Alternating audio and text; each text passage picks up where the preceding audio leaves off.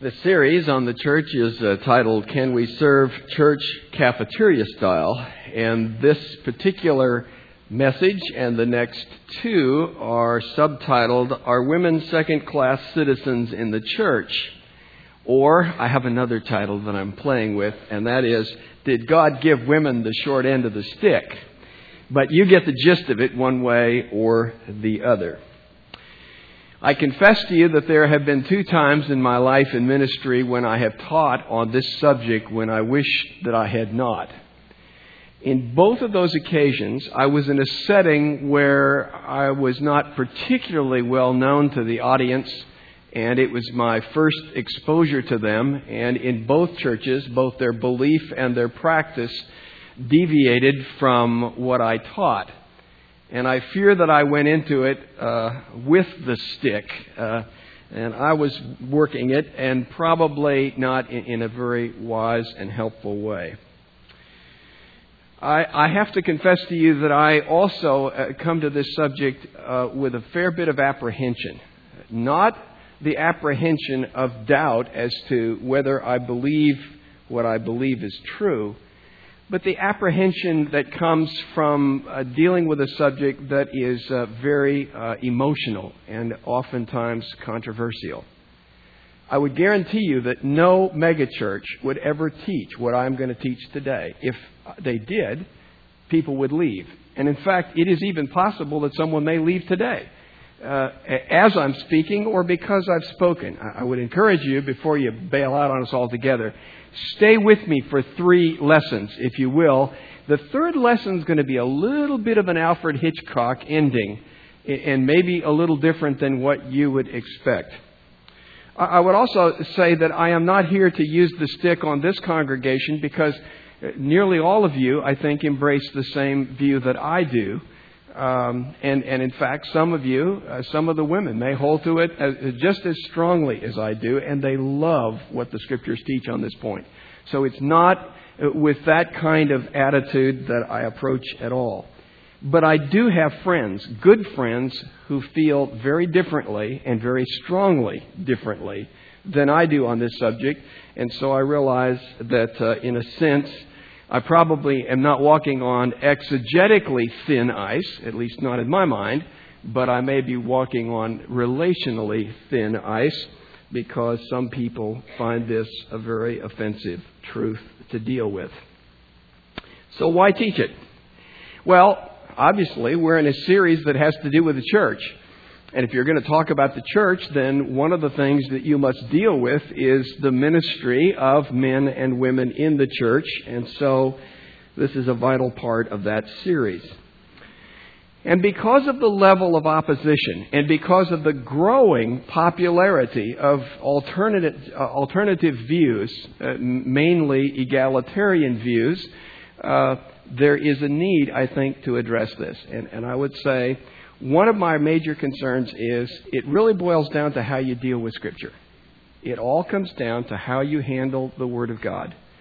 And it is a little distressing to me. No, it's very distressing to me to hear people say, I know the Bible said that for them then, but it says something different to us now. That is a slippery slope, folks, and I'm telling you, it scares me to death. Because once you begin to take the pages of Scripture and the commands of Christ and set them aside, then I don't know where it ends. But I know it isn't a very good place. And so I'm going to go ahead and do it anyway. Last thing I have on the frame there is level of probability.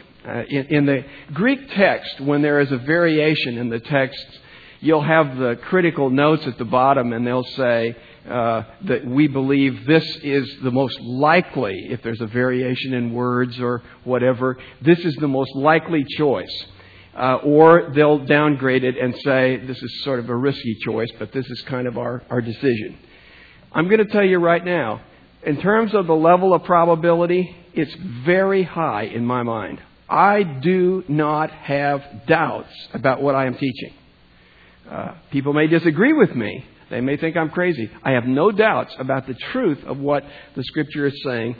And so I want to approach it, on the one hand, with gentleness and humility, on the other hand, I do not in any way wish to convey some kind of half-hearted commitment to what I believe the Scriptures clearly say and teach. All right, enough of that. Where are we going to go with this? We're going to have 3 lessons on this just out of necessity, and I'm going to have to work to stay within my own self-imposed limits. But this week, I want to talk about what the Bible teaches about the role of women. I want to look at the Old Testament background. I want to look at the New Testament backdrop. I want to look at principles of Scripture and so on, and then come to some conclusions at the end. In the next lesson, next week, I want to take on the opposing arguments. What is it that people find so compelling that they feel they must come to some other conclusion than what the Scriptures rather clearly seem to say? What are those arguments, and what is our response to them? I think it's our obligation to address them.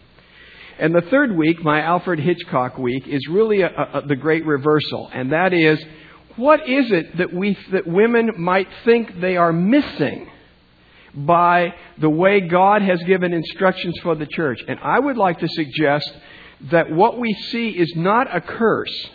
It is a blessing, and that women in this church really embrace that, and they find the ministry that God has given to them precisely what satisfies their heart. Now, I have a request to make at this point of them as well.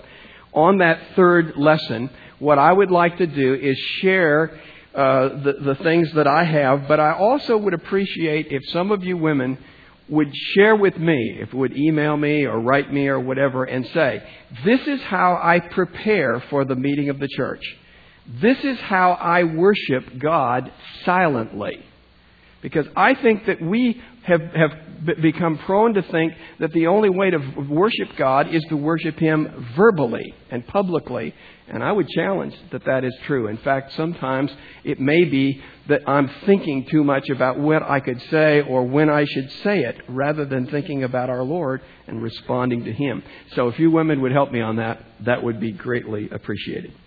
All right, let's look at the Old Testament precedent and the divine distinctions that are there based upon gender.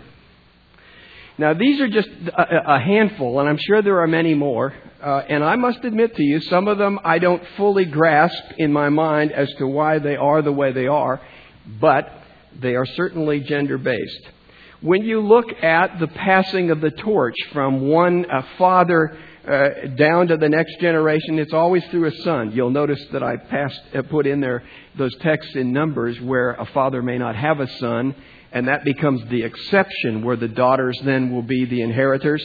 They must marry, however, within their tribe for that inheritance to stay within the tribe. But it's always the son through whom the inheritance will pass. When the census was taken, it was taken of males. That was because in those days, men fought and women stayed at home. I'll probably stop right there and say no more. But it was males 20 years old and older. Here's a real puzzle to me, ceremonial uncleanness. When a woman in the Old Testament had a boy baby, she was unclean for 7 days. When a woman in the Old Testament had a girl baby, she was unclean for 14 days. Now, if I know anything about boys and girls, boys are dirtier than girls. So I don't think it has to do with that. I think you have to say God has made a distinction that is based upon gender that is an expression of His sovereignty. Vows. If you notice that text in Numbers, when a woman makes a vow, if it's an unmarried woman, and her father hears the vow, upon his hearing of that vow, he has the option to nullify it. Especially, I assume, that's in a case where a vow has been rather foolishly made. The father has the right to nullify that vow. If a woman marries, or if she is married and her husband hears the vow, he has the right to nullify that. It doesn't work in reverse. And I would say, folks, that may take some faith because some of us men have made some really foolish decisions that would have been sometimes from a human point of view good if our wives had kept us out of it or gotten us out of it. So there's the vows. Here's another one. The jealousy offering. Remember that? This is when a man has suspicions about his wife's moral purity. And there is to be a sacrifice, but you remember then, he takes the dirt from the tabernacle floor, puts it in the water, and she drinks it. And if she swells up and all this terrible stuff, then obviously she's guilty. If she does not, then she's innocent. There is no corresponding thing for men to be taking in the case of their wives' suspicion. When you come to divorce, you see provisions made for the man, like Deuteronomy chapter 24, verse 1 and following. You see the man's options there. You do not see women's options. Now, all of those are gender-based. And all I can say is, anybody who reads the Old Testament has to come to the conclusion God has made distinctions based upon whether you are male or female. At this point, I think I'll let that stand. But now look at some of the other areas on the last part of that frame. No women can be priests. No women, or I should say, few women in the Old Testament were prophetesses. A few. I'll deal with that next week, but not numerous women were prophets. And no women were kings. In that text in Deuteronomy chapter 17, where God is speaking through Moses about the kings, you know, number one, that after David, it's always going to be someone of the lineage of David. It's going to be one of his sons. But in that text that describes what the king must do, it is he must do this. He must do that. It was never conceived of that a woman would be the king of Israel. Now, I put in there the caveat that Athaliah, you remember, usurped the throne of Israel. But that's a whole different story. That was rebellion, and she was dispatched. So that was obviously an exception to the rule. New Testament practice. I just find it interesting. But do you notice, for instance, even in the New Testament, when you number the crowds, you are numbering the men, not the women and children. In fact, that text in Matthew makes it clear. The feeding of the 5,000. It's 5,000 men, not including women and children. I don't know why. I'm just making the observation that is the way it is done. I want to focus particularly on our Lord Jesus, because if we understand the New Testament, Jesus was not bound by the way Judaism did it. Jesus was not bound by the way the culture did it. I think you would have to agree that when our Lord Jesus dealt with women, He elevated them to a place that their culture did not. But having said all of that, Jesus did not pick women to be disciples. And in particular, He did not pick women to be among the 12 who would be apostles. When you see Jesus traveling about, you see women accompanying Him. In particular, I'm thinking of the text in Luke chapter 8, verses 1 through 3, where Jesus goes about, and these women follow Him, and their role seems to be, among other things, to support the Lord Jesus and this troop of people who are going out with their financial means, and they may well have fixed meals. I don't know what all they did. My point is that the women who accompanied Jesus had a different function than the men who accompanied Jesus. And so either you must say Jesus was wrong, or you must say Jesus, like that in the Old Testament, made distinctions between male and female and the part that they may play in His ministry. Apostolic practice does not change that. When you look at the epistles, the book of Acts and the epistles, you do not see women appointed. You do not see, for instance, in the early chapters of Acts, a woman appointed as a sort of token woman apostle. You do not see women who are playing leadership roles. You do not see women appointed as elders. That is a male role, and that is consistent with the Old Testament as we look at the epistles. I would say this. I made this last point. There was no significant overturning of the Old Testament. when it comes to male and female and their roles with respect to leadership. And I'm coming particularly to that verse in 1 Corinthians 14:34, where it is saying, where Paul says that women are to be silent in the churches, as saith the law. So if we are inclined to approach this subject and say, well, we grant you that what takes place in the Old Testament, that we don't like it, but we acknowledge it's there, but Jesus changed it all in the New. That's just not true. It's not true. Paul says that what he is teaching is consistent with the teaching of the Old Testament. Now, I do not want to say there are no changes. For instance, when I come to 1 Corinthians chapter 7, I notice that when Paul is talking about the relationship between the husband and his wife, he talks about the husband fulfilling his duty to the wife. He talks about the wife fulfilling her duty to the husband. He talks about the husband not leaving his wife. He talks about the wife not leaving her husband. And so in that sense, there is a mutuality in 1 Corinthians chapter 7 that I do not see in the Old Testament, where it seems more lopsided. But bottom line, there are no radical overturnings of Old Testament practice. Doctrinal foundations. Try these on for size. One of the great arguments that is posed is that somehow subordination overrules equality.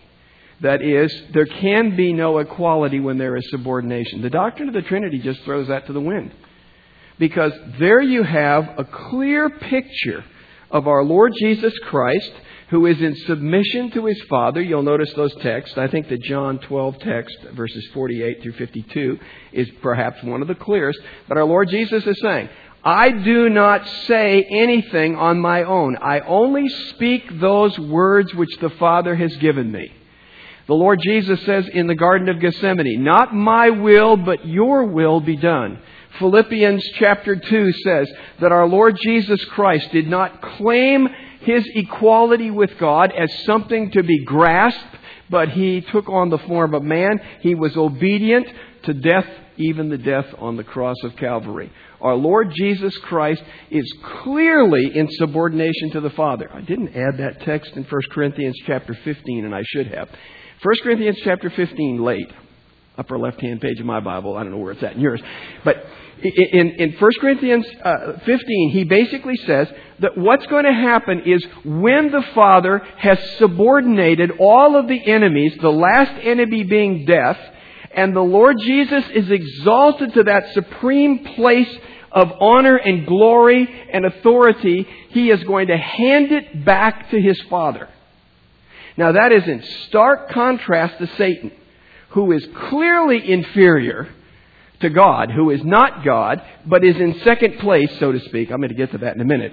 But remember, he wants to be first, and he isn't going to give it up, or at least he's not going to give up his efforts to be first. Our Lord Jesus is equal to the Father, and he hands that back. Subordination is not, or subjection is not, a negation of equality, so far as we see in the Trinity itself. That's true of the Holy Spirit as well in the Godhead. John chapter 16. Our Lord Jesus basically says the Holy Spirit is going to speak those things which I have given him to say. He will explain to you and call to your recollection the things that I have said. So the Spirit is not exalting himself. The Spirit is exalting Christ as Christ is exalting the Father. Submission and the sovereignty of God. Over and over again, you see that man must acknowledge that God is sovereign. And the hardest place to acknowledge it is when you don't understand what he's doing. I put that text there in Genesis chapter 48. Remember, all of his life, Jacob thinks he can wrestle God out of blessing. And so you see him, in effect, I think of that statement with Paul, why are you kicking against the pricks? When he stands before Pharaoh at 130 years old, Pharaoh says, how's it going, man? Sort of. And he says, man, it's been tough. For 130 years, he's been wrestling with God, trying to get his way. And remember, when he's now going to bless his grandsons, he's going to give Joseph the double portion by taking both of his sons, but it's Manasseh and Ephraim. And he has it nicely laid out, so Manasseh will be at his father's left hand, and Ephraim will be at his father's right hand. And when he gets close enough, his eyes weren't too good, but when he gets close enough to see, Jacob crosses his hands. And his son said, Joseph says, "No, Dad, you got it wrong." He said, "I don't have it wrong, son. I don't have it wrong." What he is acknowledging is that God in His sovereignty has the right to break the cultural rules and to elevate the younger son instead of the older son. That's the sovereignty of God. And what I'm trying to say, if God has that right to do that with respect to whom He will bless between two sons, He has the right to make distinctions between male and female. And we, I believe, have the responsibility to submit to His sovereign purposes and revelations. Creation and the fall. This is a big one. But let me take you to Satan. And I have to say to you, and I know people who take a different view would be offended that I'm going to make as much of Satan as I do. I'm sorry, but I need to do it anyway. Look at Satan in terms of Isaiah chapter 14, verse 14. I will be like the Most High.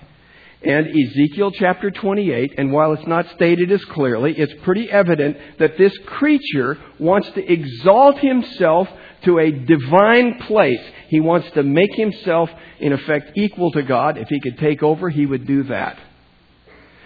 Everywhere you see Satan at work, you will see him seeking to implement that or to tempt others to do it themselves. When you therefore come to the temptation of Adam and Eve in the garden, who does he tempt?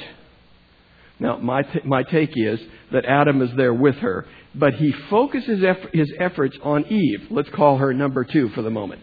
He focuses his efforts on number 2, and what he says to her is, God has withheld something good from you, something very desirable. It is so good that you ought to step out from authority under your husband and out from authority under God, and you should act independently to achieve your own well-being as you perceive it. She seeks to be wise, which is interesting because Paul's going to pick that up in 2 Corinthians, which is one of the great problems there. People coming along with their wisdom that somehow departs from the Word of God and the cross of Jesus Christ. So you see then, when we come to the temptation of our Lord Jesus Christ in Matthew chapter 4, I think I got the verses wrong there somewhere, so pardon me.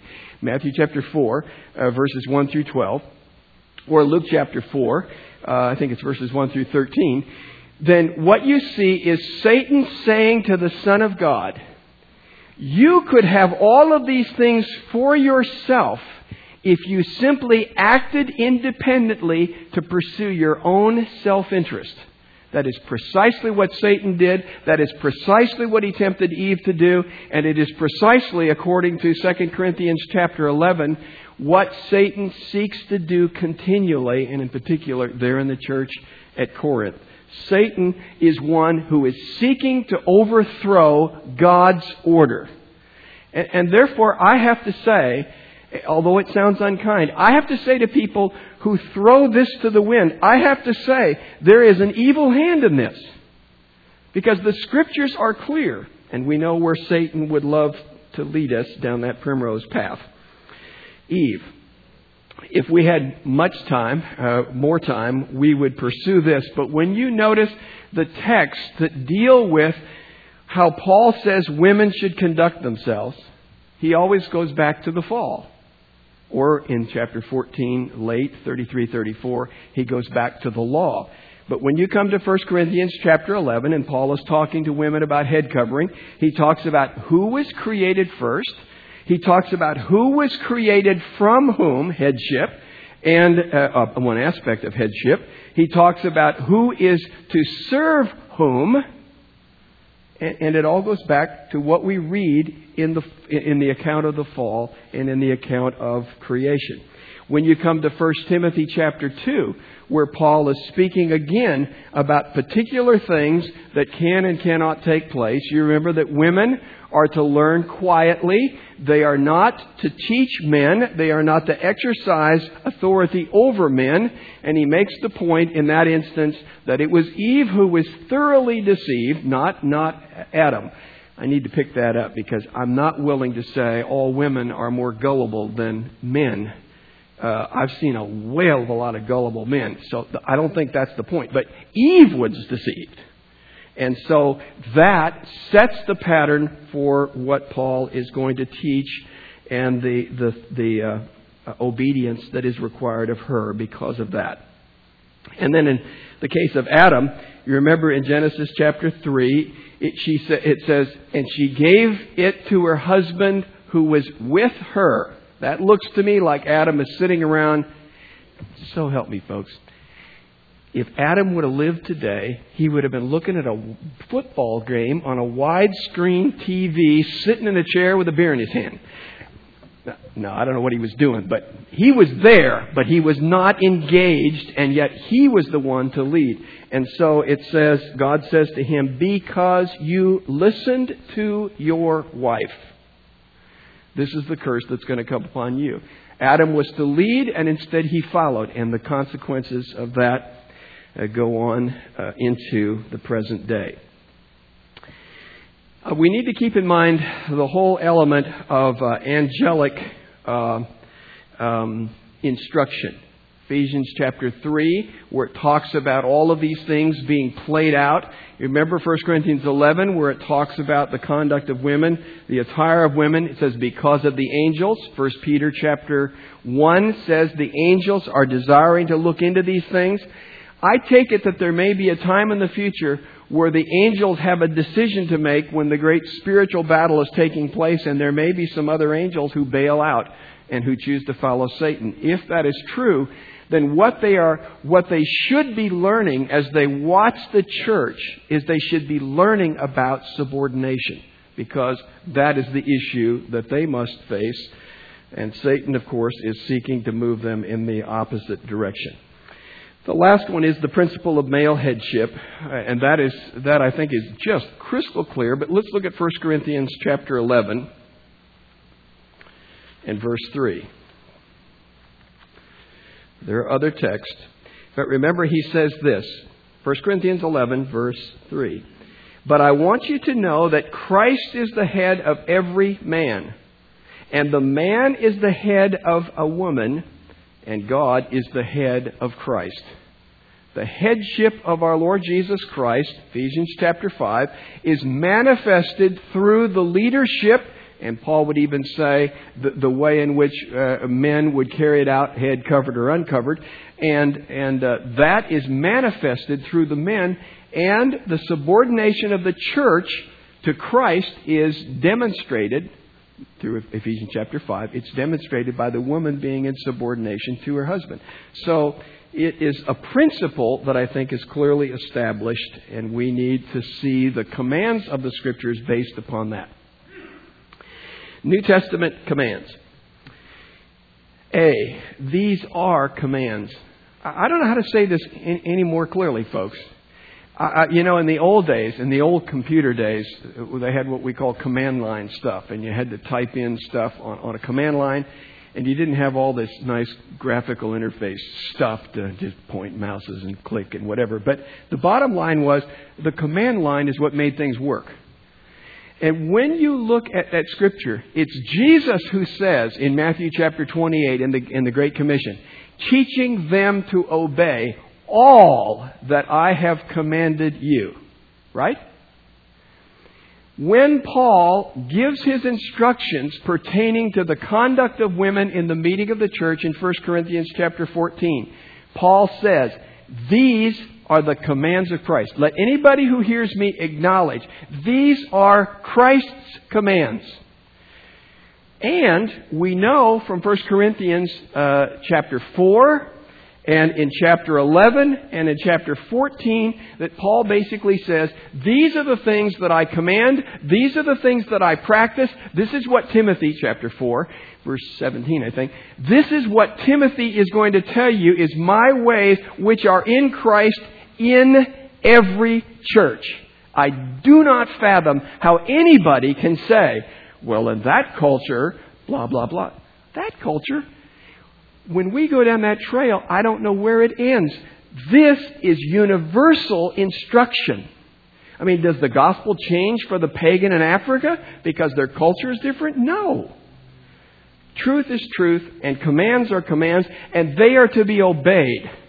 And so when we come to these things that Paul teaches, and he gives them to us as commands, I do not know how we can set them aside with some kind of impunity as though that's just easily done. Look at the specific commands, and I'm not going to dwell too much on those. 1 Corinthians chapter 11 is the command regarding women covering their heads. And I point out, that whole text is about the head covering as a symbol of the woman's submission. So submission is the key concept, and head covering is that which is symbolic of it. But submission is his point, or his major point, I should say. Then when you look at... in addition to that, you look at 1 Corinthians chapter 14. He's now talking about the silence and submission of women within the church meeting as the church gathers. Verse 33 and following. Let the women keep silent in the church. And there he says they are not even to ask a question. They are to ask their own husbands at home. Now, I got to tell you, that doesn't leave a lot of wiggle room. Now, in my understanding, the way in which often opposition came was in the form of a question. Isn't it true that there, here in this passage of Scripture, that this is said and this text over here is said? So how in the world do you come up with your wacky idea? And so the question really becomes instruction. I'm not so uptight about simple questions being asked, although again, the whole focus is that men may take their leadership role. The responsibility of the wife is to lay questions at their husband's feet so that they will have to think through the Scriptures and play out their leadership role. 1 Timothy chapter 2. Women are to receive instruction quietly. They are not to teach men, and they are not to exercise authority over them.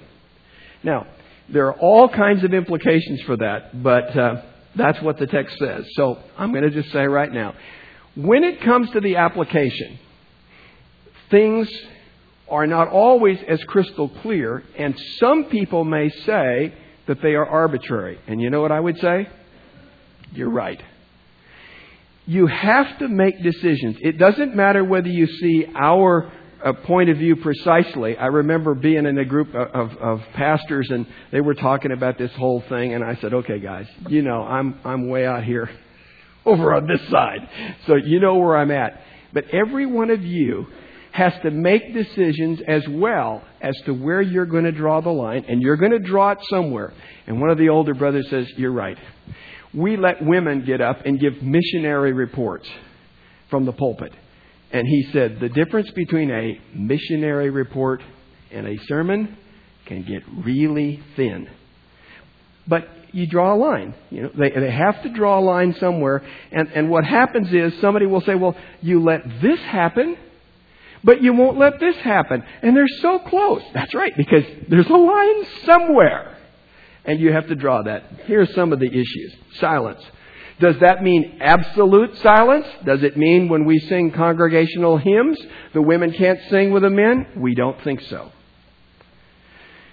But that's an issue that you have to face. When you talk about not teaching men, we know that women can teach children. And so in our Sunday schools, we say that women may teach young children. But we also draw a line and we say, okay, there is a point at which little boys start to become young men. You want to pick a year? Well, we picked one, I think. And we said, I think, basically from junior high, at least certainly in high school, that those are young men. And therefore, we do not want women teaching young men. We drew a line. Everybody draws one somewhere. We drew them where we thought it would be best. What constitutes leadership? Is having a woman on a committee leadership? Is having a woman be the chairman of a committee leadership? Is a woman being on a board leadership? Somewhere you have to draw those lines. We believe it is very clear that women cannot and should not be elders.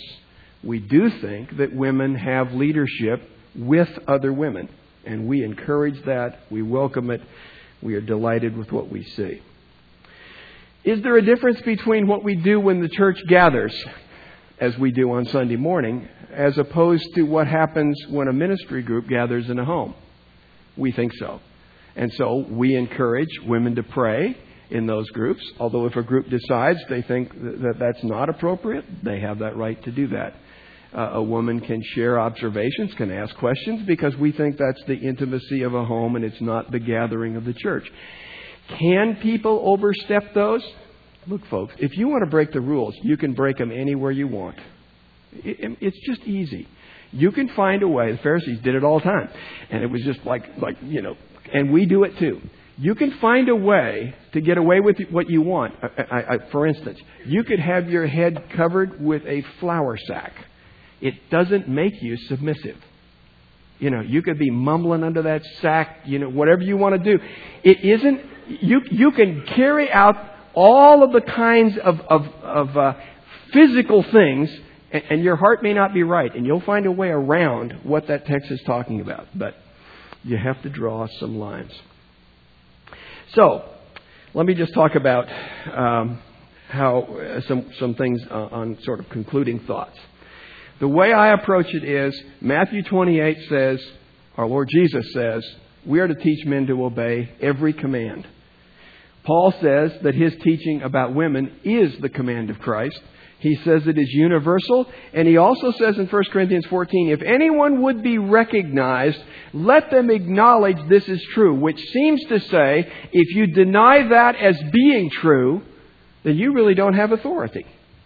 Now that's pretty powerful words. But those are Paul's words. And this is where it gets really spooky. Some people will actually say, that's just Paul. That is frightening to me. Because now what you have said is, this is not really the Word of God. This is the word of some chauvinistic, cranky bachelor. That is a very frightening path to take.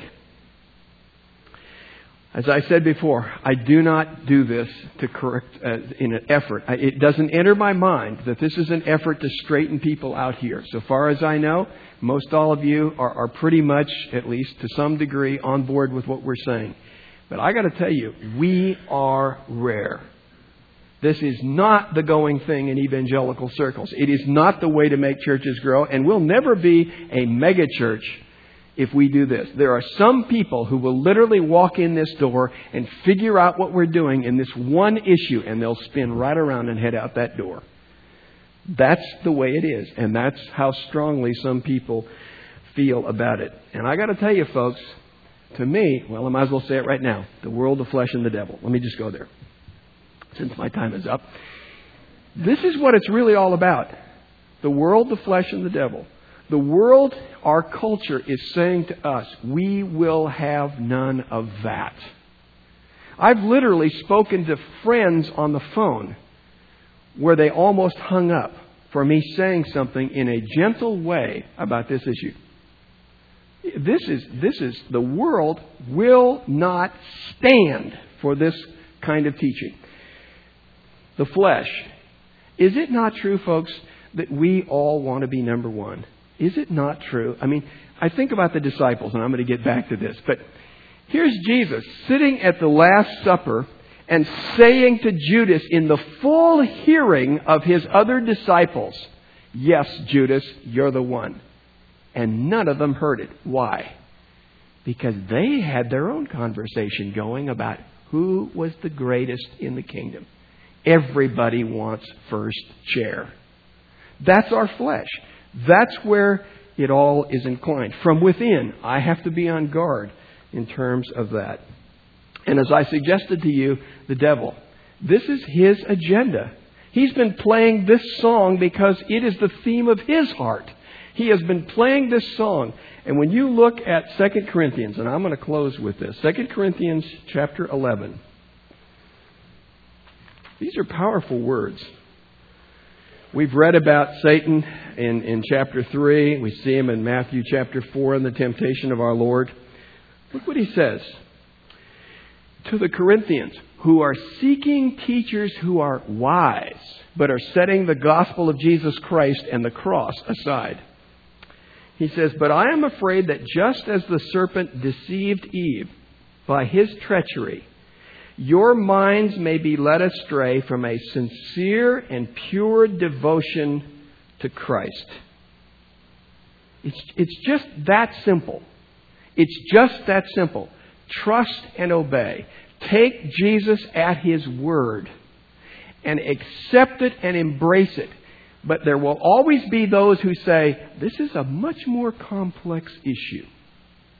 Well, you can get complex till the cows come home. These verses don't go away. These commands don't disappear. It really is simple. That's what I'm saying. It really is simple.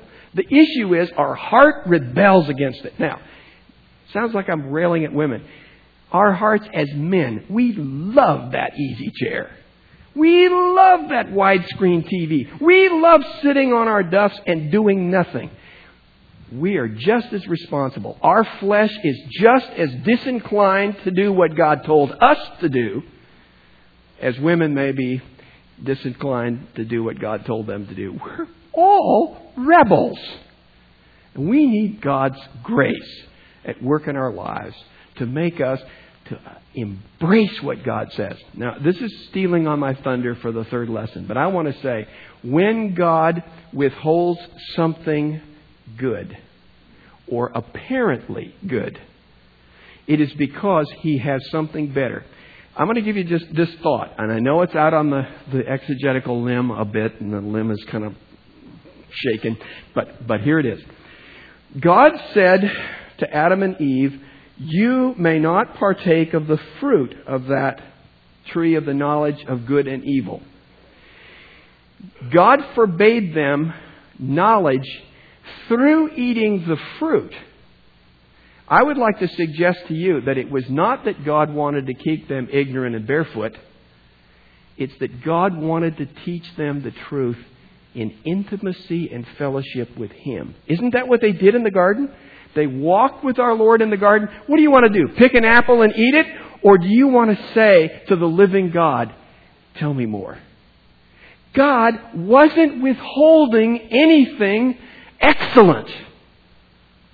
He was withholding that so that they could have something better. And I want to say to you, whatever negative feeling you've got from this, God is not keeping you from something truly good. He is leading you to something really good. And that is to himself, because more important than anything else is that we know him and have intimate fellowship and satisfaction in him. That's what we talked about this morning, wasn't it? If we are fully satisfied in him, that's just a lousy bush with some kind of fruit on it. That's all it is. If you've not trusted in the Lord Jesus as your Savior, I hope you won't be offended unduly, but that you will understand God did not come here to bolster our egos. He came to show us our sin and to provide a solution in the Lord Jesus. And we are to stop being rebels, and we are to acknowledge our sin and acknowledge the perfection of Jesus Christ as the Son of God, and that he died for sinners, and to trust in him for the only way that we may get to heaven, and that is through his Son. That, too, is repugnant to an unbeliever. But it is the only way. It is the aroma either of life to life or of death to death. Father, thank you for these texts. Thank you for the way in which you have orchestrated. And Father, just as we need to urge the women in our body to be submissive, we also want to urge the men in our body to be leaders. Help us, Father, to be obedient to you and to follow your commands to your glory and ultimately to our good. In Jesus' name, amen.